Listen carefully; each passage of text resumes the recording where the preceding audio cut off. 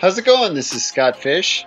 I co-host a podcast called the Commission Impossible Podcast with Ryan McDowell. We don't exactly go over player values or dynasty trades or potential or rankings or mock drafts, and we usually don't even have guests. We just like to talk about commissioner stuff, so that's what you get. You can learn about lots of different scoring systems, interesting rules, settings, how to set up your playoffs, how to determine draft order, how to determine rookie auction values, things like that. Stuff that commissioners might be interested in, like rivalries or rolling bank rolls or salary caps. We also answer commissioner questions. So if you're interested in that kind of thing, check us out. It's a pretty good listen.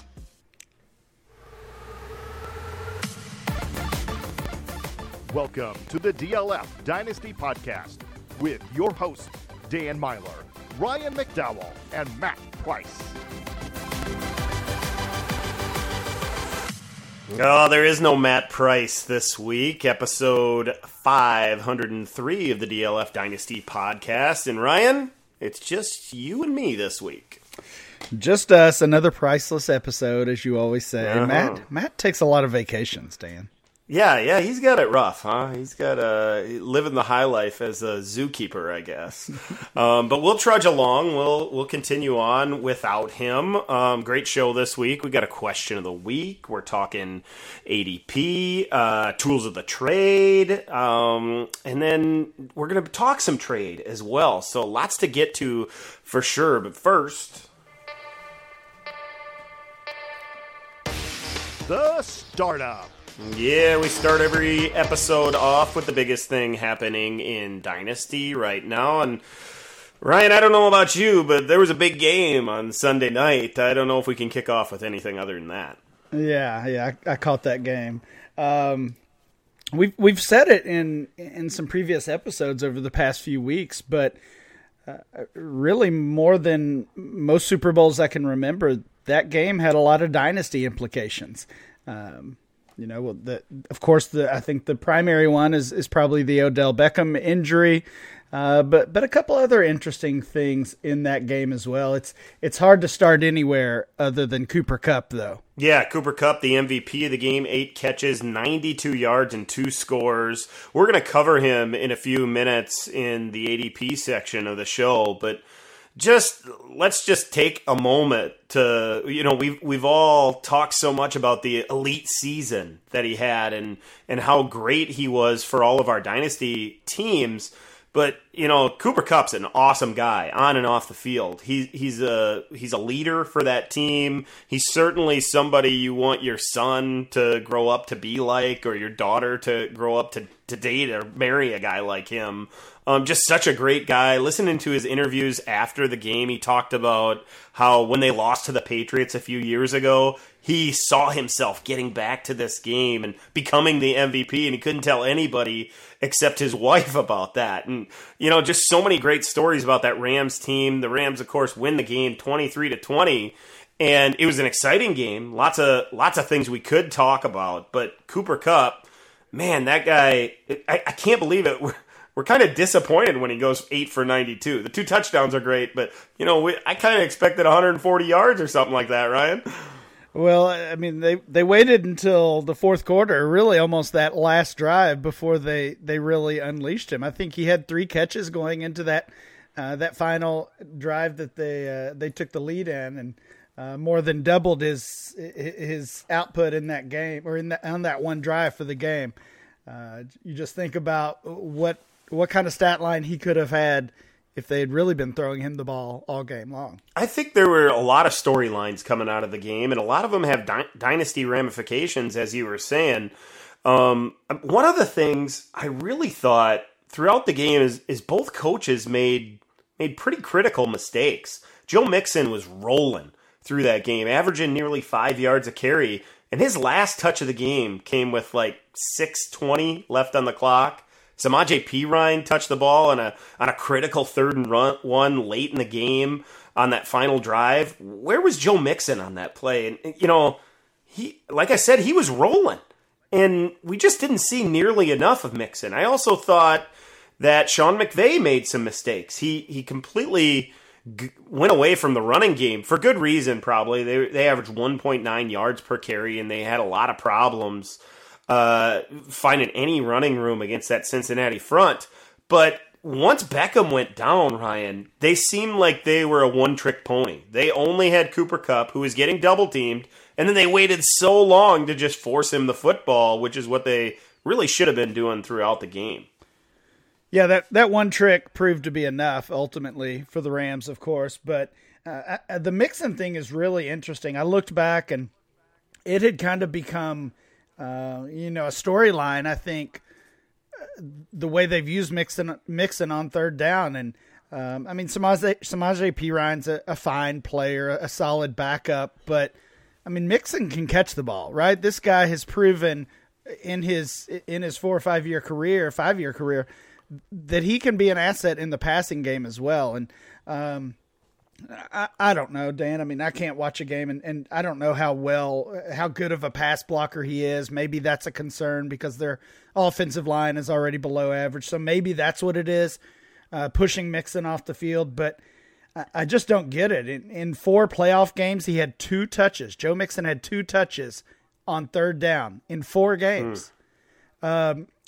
Both Chris Evans and Samaje Perine had more fantasy points, not only in the playoffs, but across the whole season than Joe Mixon on third down. But the weird thing is this feels like a new thing, to me at least. But if you look at the historical numbers through Mixon's career, he actually set a new career high in fantasy points on third down this year. He had 22.5 fantasy points. That's the most he's ever had on third down alone across the season. He had 48 targets, 42 catches, 314 yards on the season. That's not just third down numbers. That's total. And that 314 yards is a new career high. 48 targets, 42 catches, second best in his career. Like, this guy can catch the ball. I just don't know why we're involving Samaje Perine so much. Yeah, and it's not like Samaje Perine is a up and coming star or somebody that we're looking forward to seeing more of. We've seen enough of him already. It's almost as if they feel like Mixon needs a break, so they had to create a certified every down and distance role for a secondary player. And it didn't matter what kind of situation the team was in, which is a massive coaching mistake if that's the case. You mentioned, maybe he's not the pass blocker. Samaje Perine didn't appear to be much of a pass blocker late in that game either. Middle linebacker blitz, and he bounced right off the guy, and the guy gets a sack. So, I want my best player getting the ball. I want my best player on the field. And, I love Joe Burrow. I absolutely love Jamar Chase. But there's a case to be made still that Joe Mixon is the best football player, best playmaker on that offense. He showed that throughout this season, many times throughout his career. I can't imagine why he wasn't on the field for the 4th and 1 in the first quarter at midfield when Samaje Perine got stuffed, and then late in the game again. It was questionable at best. There was another Dynasty asset, Ryan, that kind of came out of nowhere in the game. It was Bryson Hopkins, who many of us had kind of forgotten about. And I know there's a lot of truthers out there still, a lot of guys that really love Bryson Hopkins coming out of college. But he shows up. Of course, we had injuries kind of mounting for the Rams throughout that game and leading up to the game. Tyler Higbee missed the ball game, of course, and then OBJ goes down, the second string tight end as well. Forgive me, I forgot his name. He goes down, typically a blocking guy, but Hopkins played a lot in the second half and looked like a nice check down option. Yeah, he really did. That was Kendall Blanton, Thank you, the backup to Higbee, who also suffered I believe it was a shoulder injury that cost him the most of the game. But yeah, Bryson Hopkins, interesting player. He was the guy that we kind of liked coming out of college a couple of years ago. Landed, of course, with the Rams, seemed to be buried behind Higbee and Gerald Everett, and really did nothing as a rookie. I know I had at least a little bit of hope for Hopkins a year ago when Everett moved on as a free agent and moved over to Seattle. I thought maybe at the very least Hopkins could assume that tight end 2 role, and you know, they use a lot of 2 tight end sets. At least they did over the past couple years. But he didn't really do anything. I believe he caught 1 pass all season during the regular season, and of course 4 for 47 in the Super Bowl. You know, probably worth a stash if you're in the tight end premium league, and maybe your rosters expand in the offseason. If you've got room, you could do worse than picking up Bryson Hopkins. Hopkins' dad, of course, was the Pro Bowl offensive lineman for the Tennessee Titans, Brad Hopkins. So, you know, it's in his blood. He's got a little bit of that pedigree, and he's an athletic guy, a guy that's supposed to spread the field and get up the seam, and he can spread around the formation. That's what we all thought of him coming out of college. But it just hasn't happened to this point. I know at Purdue, he was a seam stretcher and a playmaker for the Boilermakers. So I had high hopes for him, but we haven't seen him get a chance until some random Sunday in February in 2022. Turned out to be a nice game for Bryson Hopkins. Maybe that's a stepping stone for the rest of his career, those 4 catches for 47 yards. Overall, great playoffs. Ryan, the last 7 games of this postseason was so much fun to watch. Lots of great football, lots of dynasty topics. Is there anything else we need to cover coming out of Super Bowl 56? Probably just a little Cam Akers conversation. Okay. He certainly did not look good. Didn't really look good throughout the entire playoffs. You know, it's tough to say in the Super Bowl specifically how much of that is due to the Bengals defense, because I mean Darrell Henderson, Sony Michel did not exactly succeed either. It was the entire run game getting shut down by Cincinnati.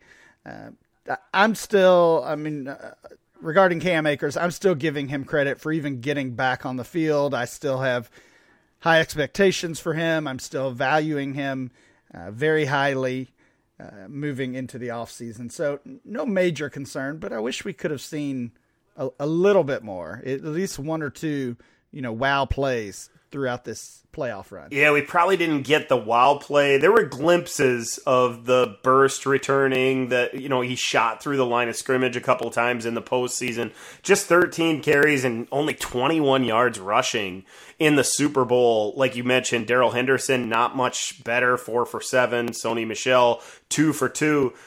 The questionable thing for me coming out of the Super Bowl when it comes to Akers is he caught 3 passes for 14 yards, but none of them were really downfield. He was that swing pass, check down option, and he made a man miss on one of those. That was fine. Darrell Henderson, on the other hand, he was targeted down the field multiple times. He had got locked up with a linebacker down the left sideline, made a nice play on that one. Same thing down the right sideline, caught a back shoulder throw. And it looks to me like they prefer him as the pass catcher. Akers, of course, came out of college, Ryan, as a pass-catching running back, a guy that could contribute in that way. And it just hasn't really happened to this point in his career. Didn't do it much as a rookie. And then after he returned following that big knee injury, we didn't get a chance to see it either. That could be just them managing his touches and managing what they're asking of him. We'll have to see as that plays out next season. Finally, from the Super Bowl, the halftime show, Ryan. Thumbs up, thumbs down, best you've ever seen. What do you got to say about it? Yeah, absolutely. I'm an old guy, so yeah, absolutely thumbs up. I enjoyed it. Some of the performers that I remember from high school and college. So yeah, I absolutely loved it. I think everybody my age did. Yeah, I'm only a few years younger than you, and one of the best I've ever seen. I enjoyed every little piece of it, for sure. But we should probably move on. You down with ADP? Yeah, you know me. Yeah, you know us. We always down with ADP, Ryan. And there's so many different ways we can go with this segment. I love talking ADP with you, especially because you collect that ADP every single month. This week, we thought it'd be fun to talk about aging elite wide receivers. So, there's so many guys that pop to mind right away, especially Davante Adams, still a first-round target in startups.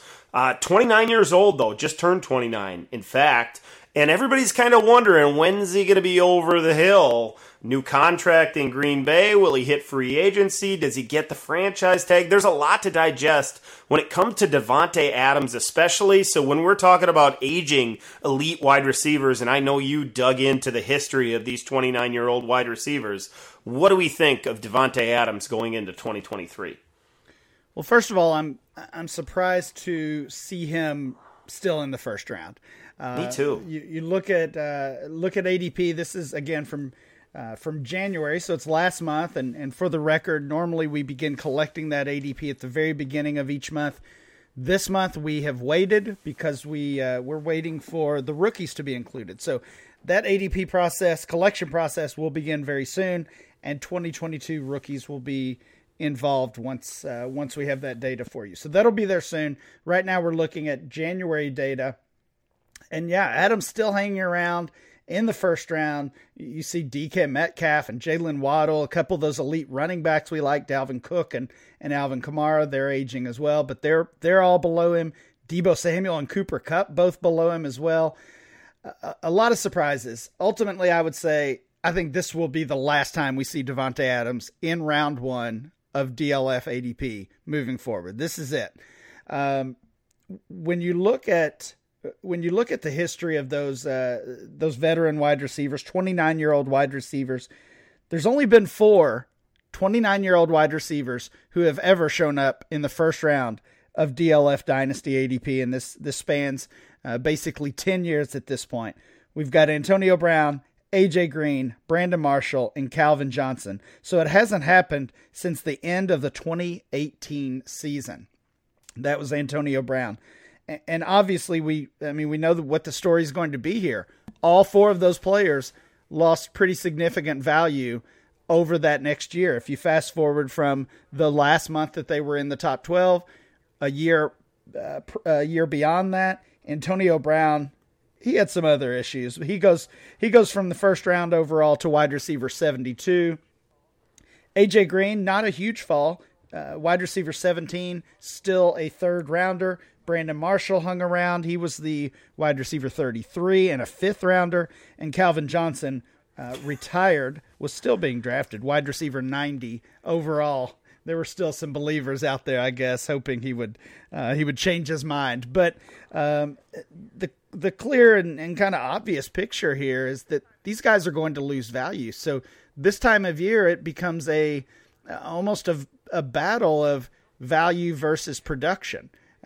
We still think Davante Adams is going to produce, even with the questions that you mentioned. We don't know who his quarterback is going to be or even what team he's going to be playing for, but we still love the talent.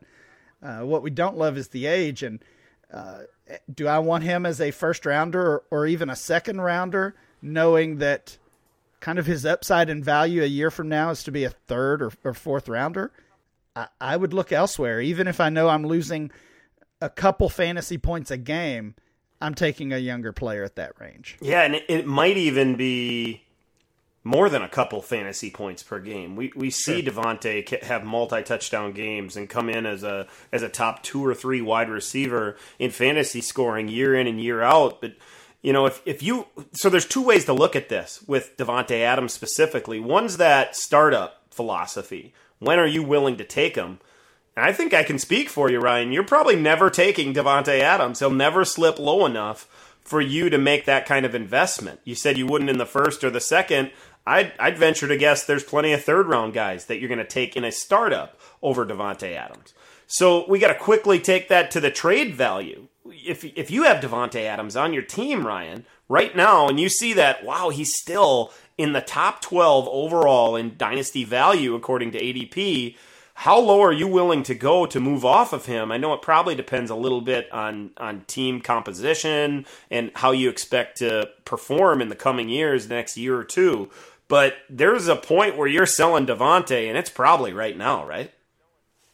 Sure. I mean, I always look at it as, and I call it buying years. So if I can trade an older player, and Davante Adams is a good example of that right now, for a younger player who I expect to perform at about the same level. Again, even if I'm losing a point or two per game, I'm willing to do that to buy back those years. I mentioned DK Metcalf was below Adams in ADP, and the disclaimer, ADP is not a trade tool. We know that, but if that's the type of trade that's out there, if that's a possibility, that's a pretty easy decision for me. That's a slam dunk. There's a handful of other names below him. Jalen Waddle, Deebo Samuel, T. Higgins. You could probably even dig as deep as going across positions into the third round. Guys like Deontay Johnson and Mark Andrews at tight end, Antonio Gibson. You get down there even a little bit farther, and names like Devontae Smith start coming up. And if you're going to take one of those young receivers like Devontae Smith, you can get another player potentially on the trade market that's in that same range, that same value on top when you're dealing a guy like Davante Adams. So, really it comes down to, are you going to ride it out or are you going to try to cash in while you can? Yeah, and that's the tough decision. And we're talking startup value versus trade value, and building a team versus an established team. And there's so many pieces going into the dynamic of what is a player's real value, and that's why it can be debated. We can't just look at trade value. We can't just look at ADP or any of those things. We kind of have to factor them all in together. I will just kind of wrap up the Davante Adams conversation with this.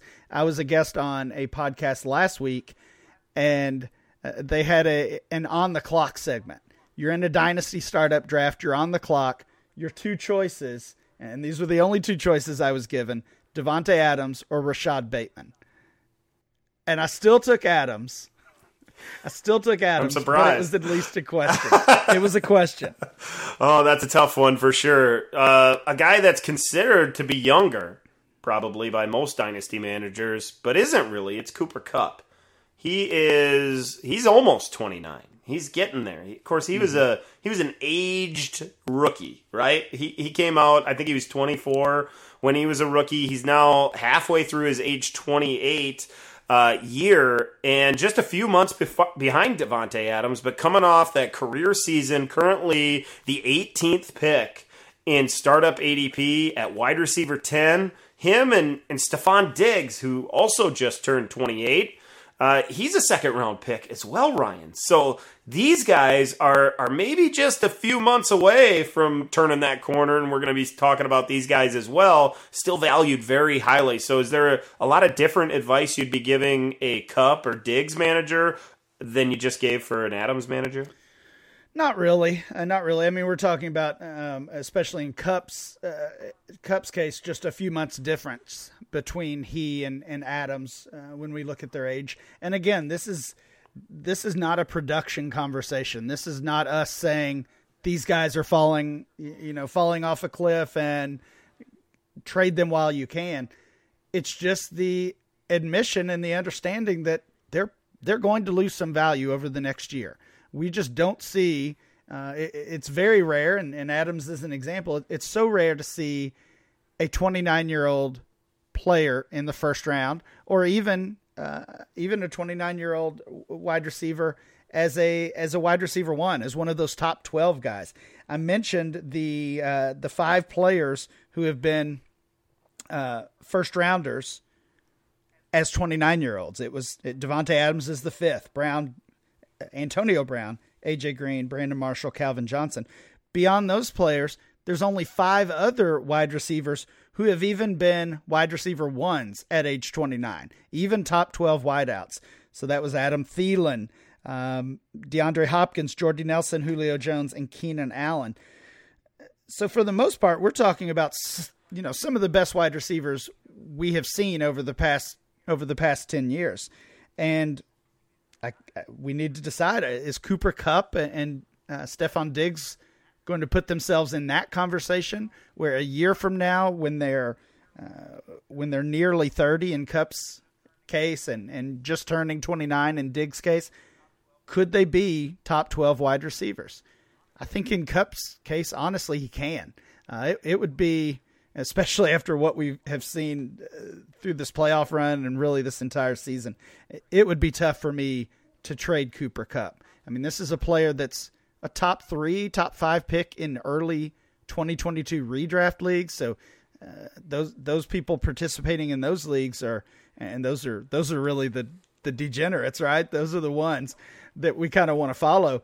They're showing us what they expect from Cooper Kupp already. And, despite all the talk after the Super Bowl, Matthew Stafford's not going anywhere. I don't think Sean McVay's going anywhere either.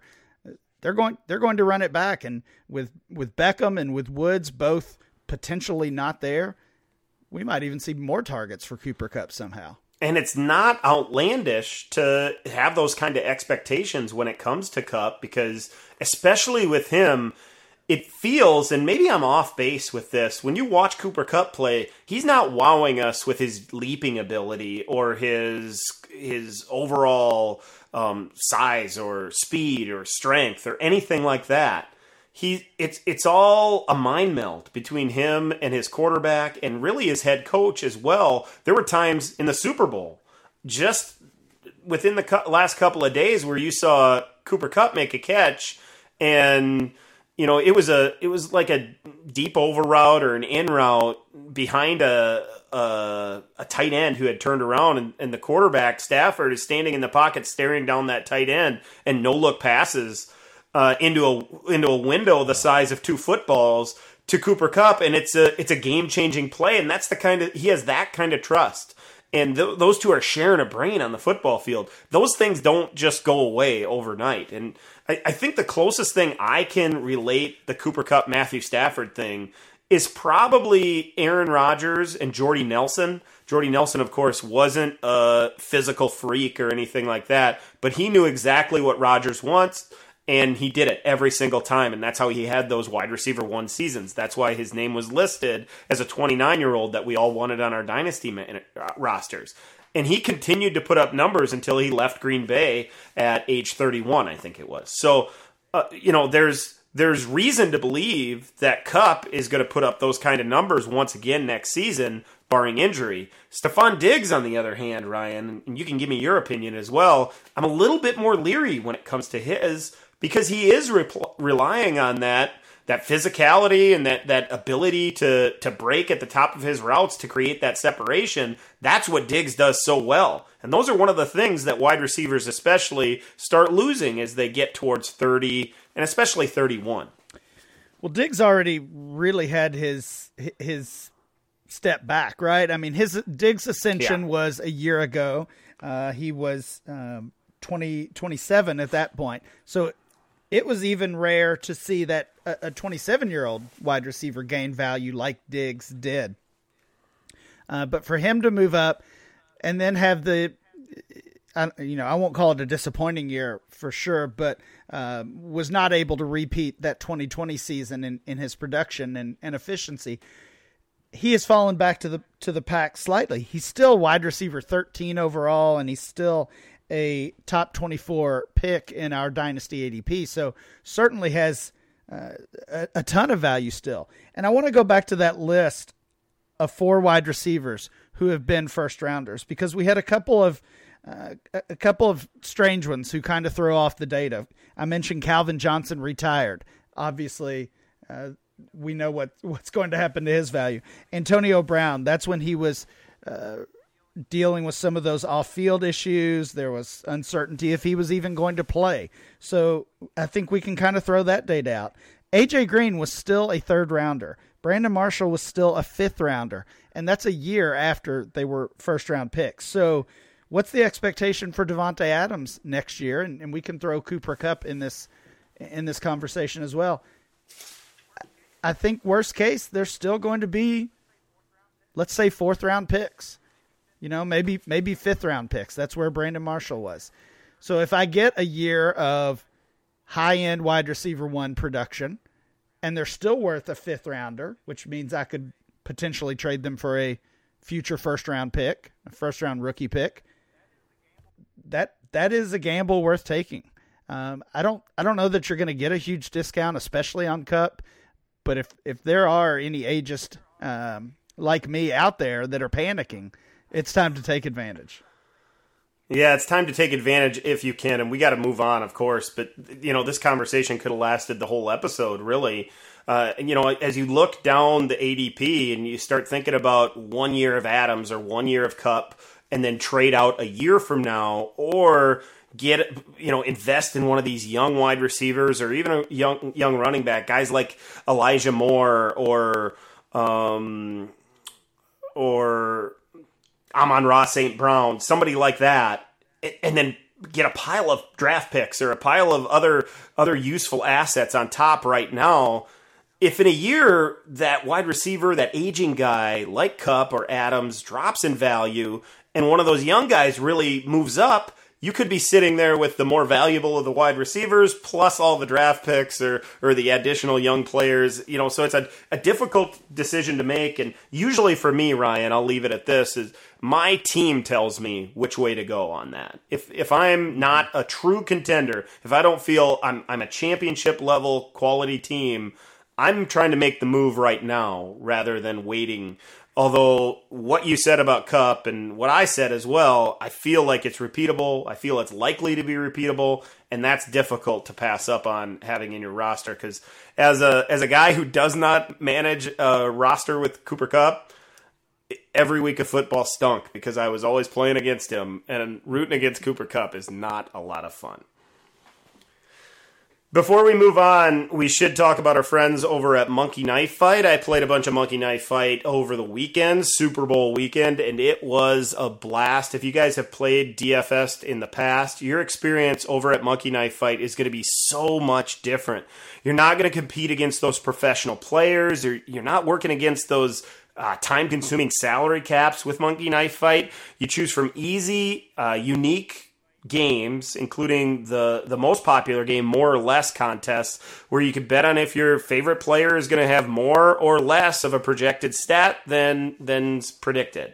You can play these games for football. I know that's wrapped up, but also the other major sports, as well as golf, UFC, NASCAR, and so much more. So you should sign up for a new account over at Monkey Knife Fight with a first-time deposit, and you're going to receive a full year of DLF Premium for free. In addition, Monkey Knife Fight is going to match the deposit total up to $100 with the promo code DLF. That's all you got to do. Your DLF subscription will be set up right away within 36 hours, and you'll have access to everything we have to offer. So go to dynastyleaguefootball.com, click on the image for Monkey Knife Fight, and follow the instructions to get started today. Let's hear from the listeners. It's time for the question of the week. Yeah, I like debuting new segments of the show. Wish we could do it every single week, Ryan. This week it's the question of the week, and it comes from Kurt on Twitter. Kurt wrote that he needs a second running back to compete for a title in 2022. He targeted a current rebuild team that desperately needs wide receiver help, and multiple picks could help him get there, he thought. So what do you think of his trade offer? He's going to send Rashad Penny, the 108 and the 109 for DeAndre Swift. On the surface, Ryan, this looks so good. There's a lot to really digest here. First, let's talk about the trade itself. Penny, the 8 pick, the 9 pick for DeAndre Swift, that's a legitimate offer. That's something that somebody might accept when they see it in the inbox. What are your thoughts? Yeah, certainly a fair offer, and you're right. There's a lot to kind of dig into here. But on the offer itself, I don't typically like to buy running backs at their peak, and I don't know if Swift is necessarily at his peak. He's still early in his career, but he's been RB2, RB3 in our Dynasty ADP over the past few months, so obviously has gained a ton of value. That being said, Rashad Penny is honestly not a player I trust to stay healthy. We don't know where he's playing next year. So while he's gained some value over the past few months, a few weeks really, especially as the regular season wrapped up, we don't even know where he's playing. So now you're giving two mid first rounders. Maybe that's Chris Olave and David Bell. That's kind of that wide receiver 2 range, or that second tier of wide receivers. I like the trade. I think you're getting a first round dynasty startup asset for 3 dart throws, honestly. Yeah, questionable assets. I'm so glad you summed it up with that. I thought at the beginning you were going the other way, and I'm for sure buying Swift in this offer. In fact, I think although it's possible that this trade could go through and the other manager could say, oh, look at those draft picks. With I would say, negativity surrounding this year's draft class, Ryan. Mm-hmm. And some of that is dissipating maybe just a little bit as we get closer to draft season and we start to take a look at these players throughout the Senior Bowl, and the Combine's right around the corner. We're going to be talking about them a lot. It doesn't feel like enough to make me, as a DeAndre Swift manager, pound the table and say, absolutely, I'm clicking accept right now. I might come back on that type of offer if I'm a true rebuild, though. Yeah, I think so. And we're kind of getting into the other pieces of Kurt's question. I think he did something very right. I think he had a good idea in targeting that rebuild team and looking for running backs from a rebuild team, because if you are rebuilding and you have a pretty good idea of what you're doing, you're probably moving all running backs of value, even a young guy like DeAndre Swift. And of course, that depends on how far away you are. Are you rebuilding for the 2023 season, or are you looking even more long-term than that? But in general, I think this was a great idea from Kurt to target the rebuild team when looking for running back help. And also having the multiple picks at his disposal, thinking about this draft class, what's going to fall to him at the 108. He didn't say if this is super flex or what kind of scoring system or anything like that, but it's pretty safe to say that he's going to feel like the sum of Penny and those 2 players in the mid to late part of the draft is significantly less than the value that Swift may bring if he's that true contender that he said he was 1 running back away from.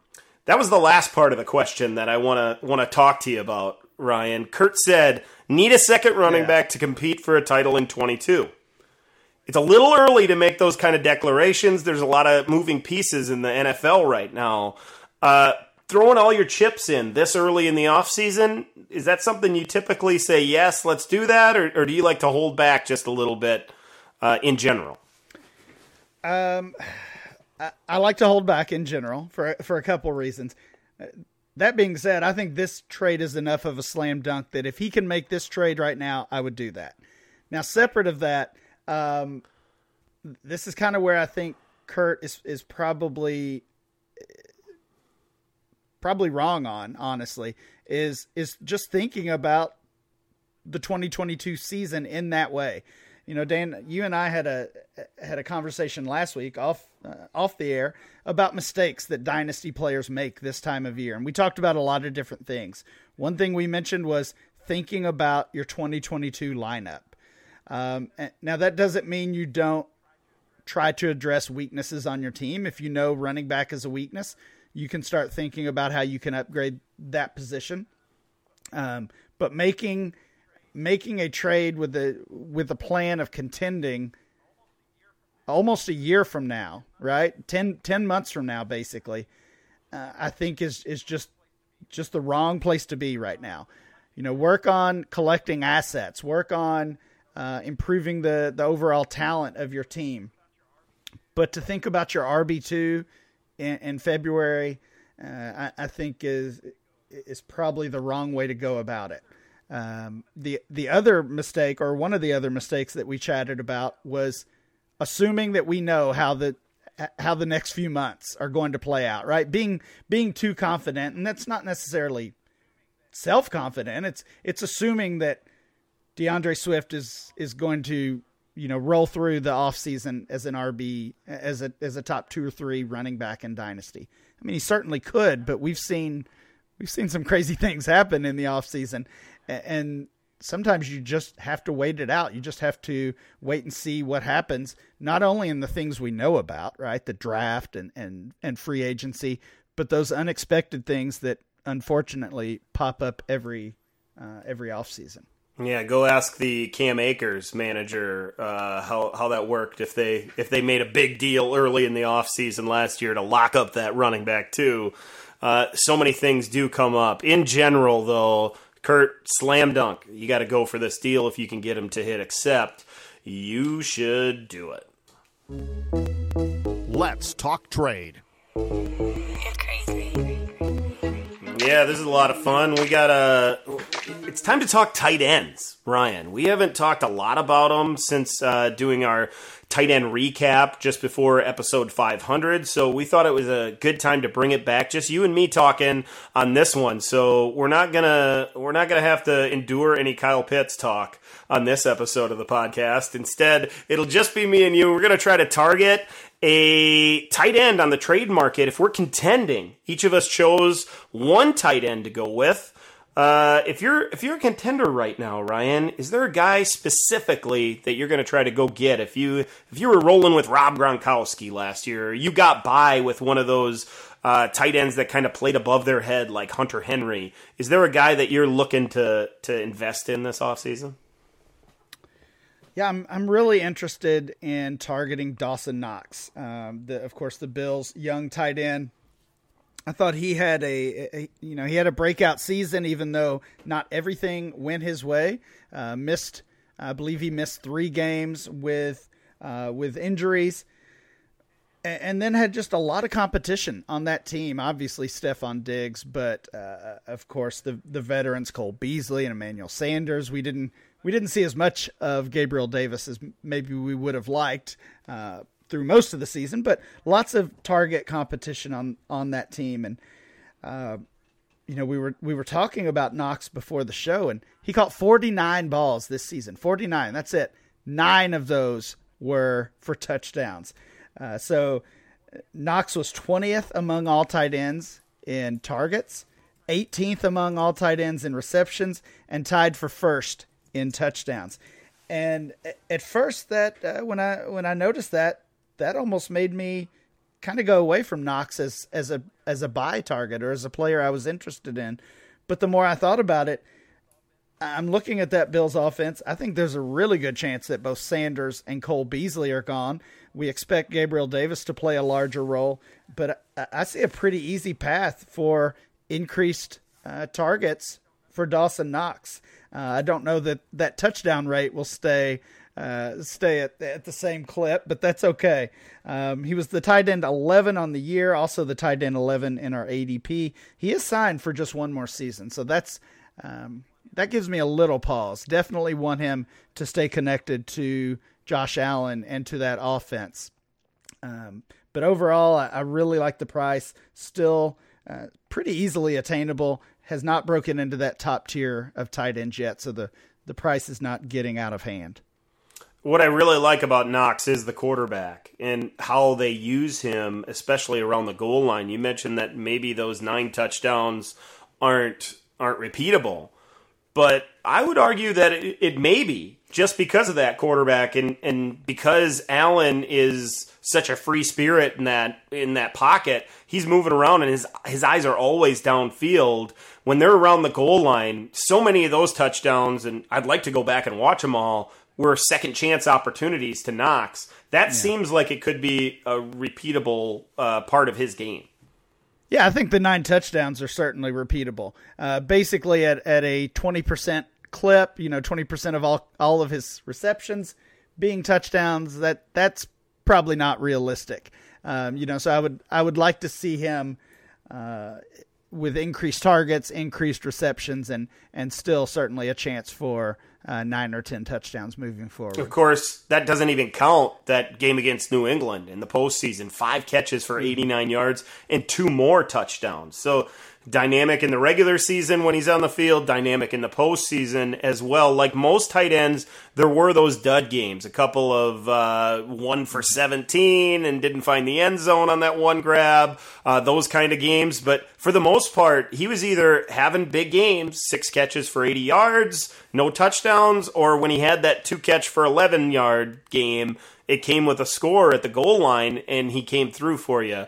Really just outside of the top 20 only a few times throughout the season at the tight end position. So a little bit of consistency to go along with that week-to-week upside. That's really what we want out of those tight ends when we don't have one of those top 3 or 4 guys.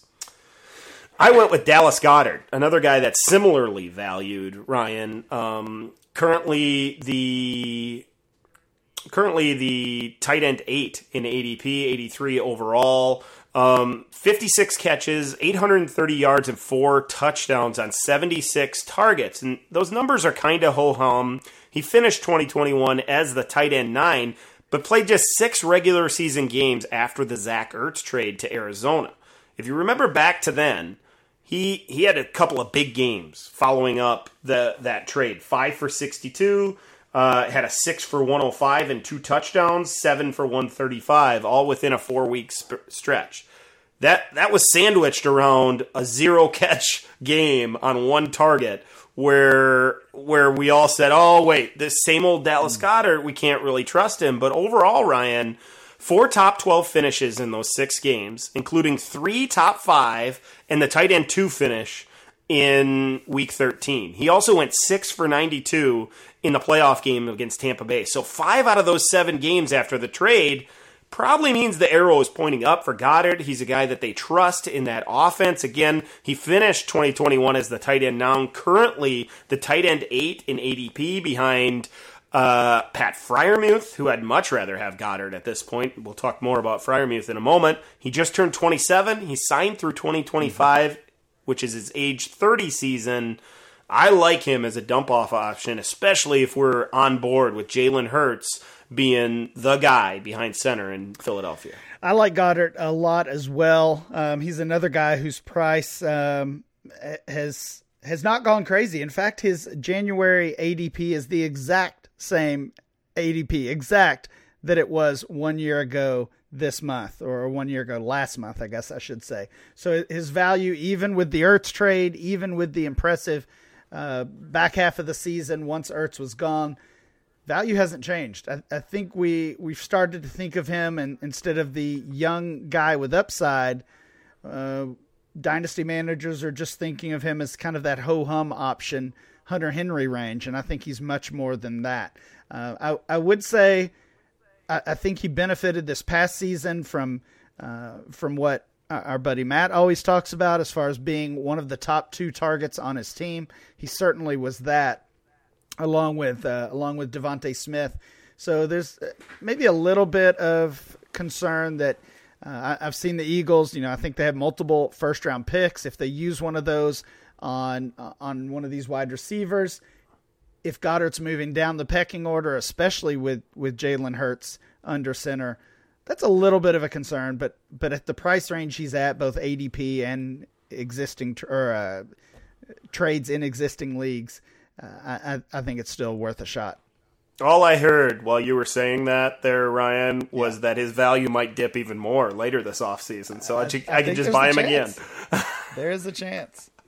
Well, when we talk about tight ends that we are targeting, we should also talk about those that we might be selling this offseason, Ryan. You went with the slam dunk of the group. Yeah, I took the chalk here. Travis Kelce. He's all you need to really know is he's 32 years old and he still is commanding significant returns in trades. In looking at ADP really quickly, he's tight end 4, 43 overall. But looking at some trades from the Trade Finder, Kelce for a first and a second.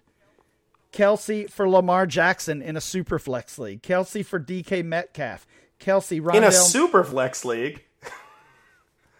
For Kelce. Lamar in a super flex? Yes. Oh my goodness. It was tight end premium, to be fair. But still, I'd easily rather have Lamar Jackson there. And then Kelsey, Rondale Moore, and a second rounder for Kyle Pitts. I'm paying that price for Pitts. Yeah, wow. Holy cow. I guess we did have to endure a little bit of Kyle Pitts talk. We've talked a lot about his ADP, and it's at 43, which is the lowest it has been, since all the way back in November of 2017 when it was 42 point. I guess that's not even low enough. 42.5 in 2016. 56.75 was his ADP in November of 2016. So it's slowly dying off here. And I would expect this offseason, Ryan, that it continues to do that. So if maybe up until August, maybe even September 1st, when the season is right around the corner, this value is going to continue to dip as people get excited about draft picks. There might be some opportunities to really cash in right before the season. But if you're selling Kelsey, it's probably a little too late, right? It definitely could be. I mean, you look at the tight ends below him in our ADP. TJ Hawkinson kind of stands out. We're talking about an 8-year age difference. Can you get Hawkinson for Kelsey right now, even up? Probably some. Yeah, that's a maybe, right? Like some leagues, yes, some leagues, no. Definitely not a slam dunk. I think maybe the most interesting pivot is going from Kelsey to Waller, which Darren Waller kind of gets thrown in that old tight end group as well, but he's still 3 years younger than Kelsey.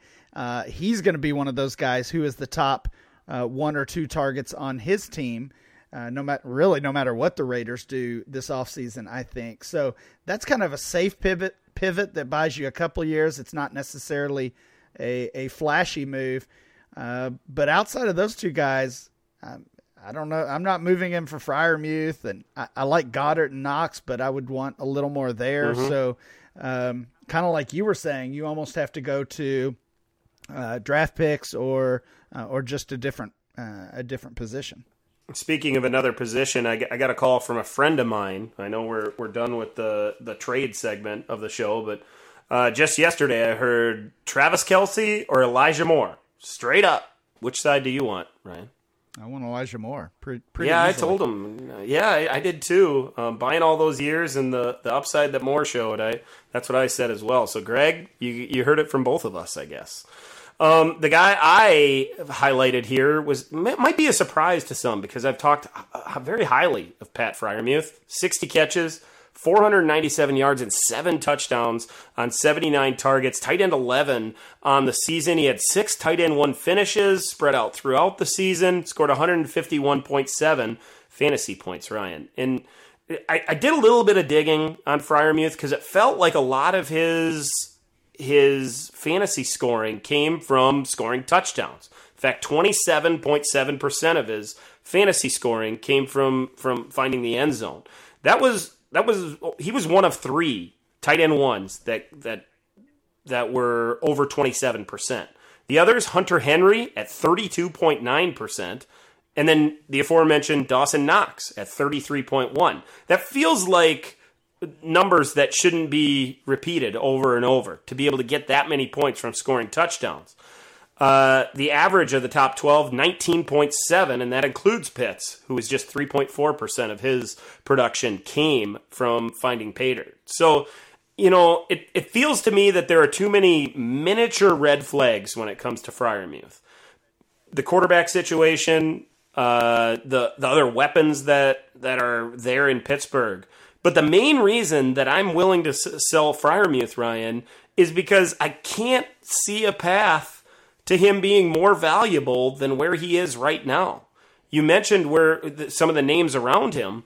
Goddard was just one spot below him. I mentioned that earlier. So he's at tight end 7 in ADP right now. He's mixed in there with Goddard and Noah Fant. And I would much rather have Goddard. I'd much rather have Freiermuth than Fant. But there is a line between those two guys, Goddard and Freiermuth, because I think the ceiling is capped a little bit. And with the red flags that are in Pittsburgh right now, it just feels to me like maybe Freiermuth is coming up on on a sophomore slump type season, and I want to get out before that happens. Yeah, I agree with a lot of that. I especially like your point that this might be about the value ceiling for Pat Freiermuth. Tight end 7 overall. Another conversation I've heard, I mentioned some redraft data earlier. Some conversation I've heard from players who are doing some of these early redraft leagues, especially best ball leagues, and it's a common theme that we hear almost every year: elite tight end or just wait, right? So take your elite tight end early, and in Dynasty we're talking, of course, Pitts or Andrews or Kittle, and then you can kind of decide how you're going to value Kelsey and Waller and those guys.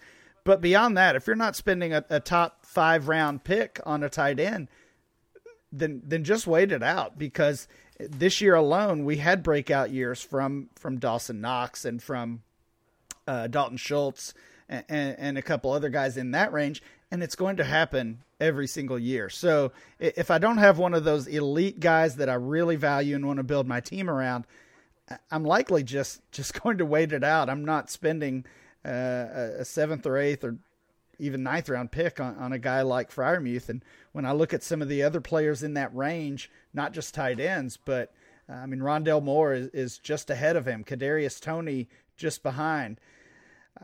I'm going with a different position altogether there in a startup draft. And then you're investing in another tight end later on in that startup draft, and you're taking your shots on guys like Irv Smith Jr. and Cole Kmet and Evan Ingram, who we're hoping gets a bounce back. And, if you need a veteran guy, you can get Logan Thomas or Zach Ertz for a year or two. Though that feels like the better overall philosophy to me, Ryan, if you're going to invest a draft pick in the 80s and Freiermuth is on the board. If you can't get Goddard, after that, I'm probably pivoting to other positions and grabbing one of those running backs or wide receivers to build my team around. Yep. That's going to do it for this episode of the DLF Dynasty podcast. We missed Matt, but he'll be back again next week. We are going to kick off our every single week series highlighting one incoming rookie. We're gonna kick things off with Treylon Burks. Big time wide receiver prospect out of Arkansas. We're all very excited about. We're watching him this week. We'll get you all that data coming up on next week's episode. So for Ryan, I'm Dan. Thanks for listening to this episode of the DLF Dynasty Podcast. We'll catch you again next week. Thank you for listening to the DLF Dynasty Podcast. Please remember to rate and review and subscribe wherever you get your podcasts.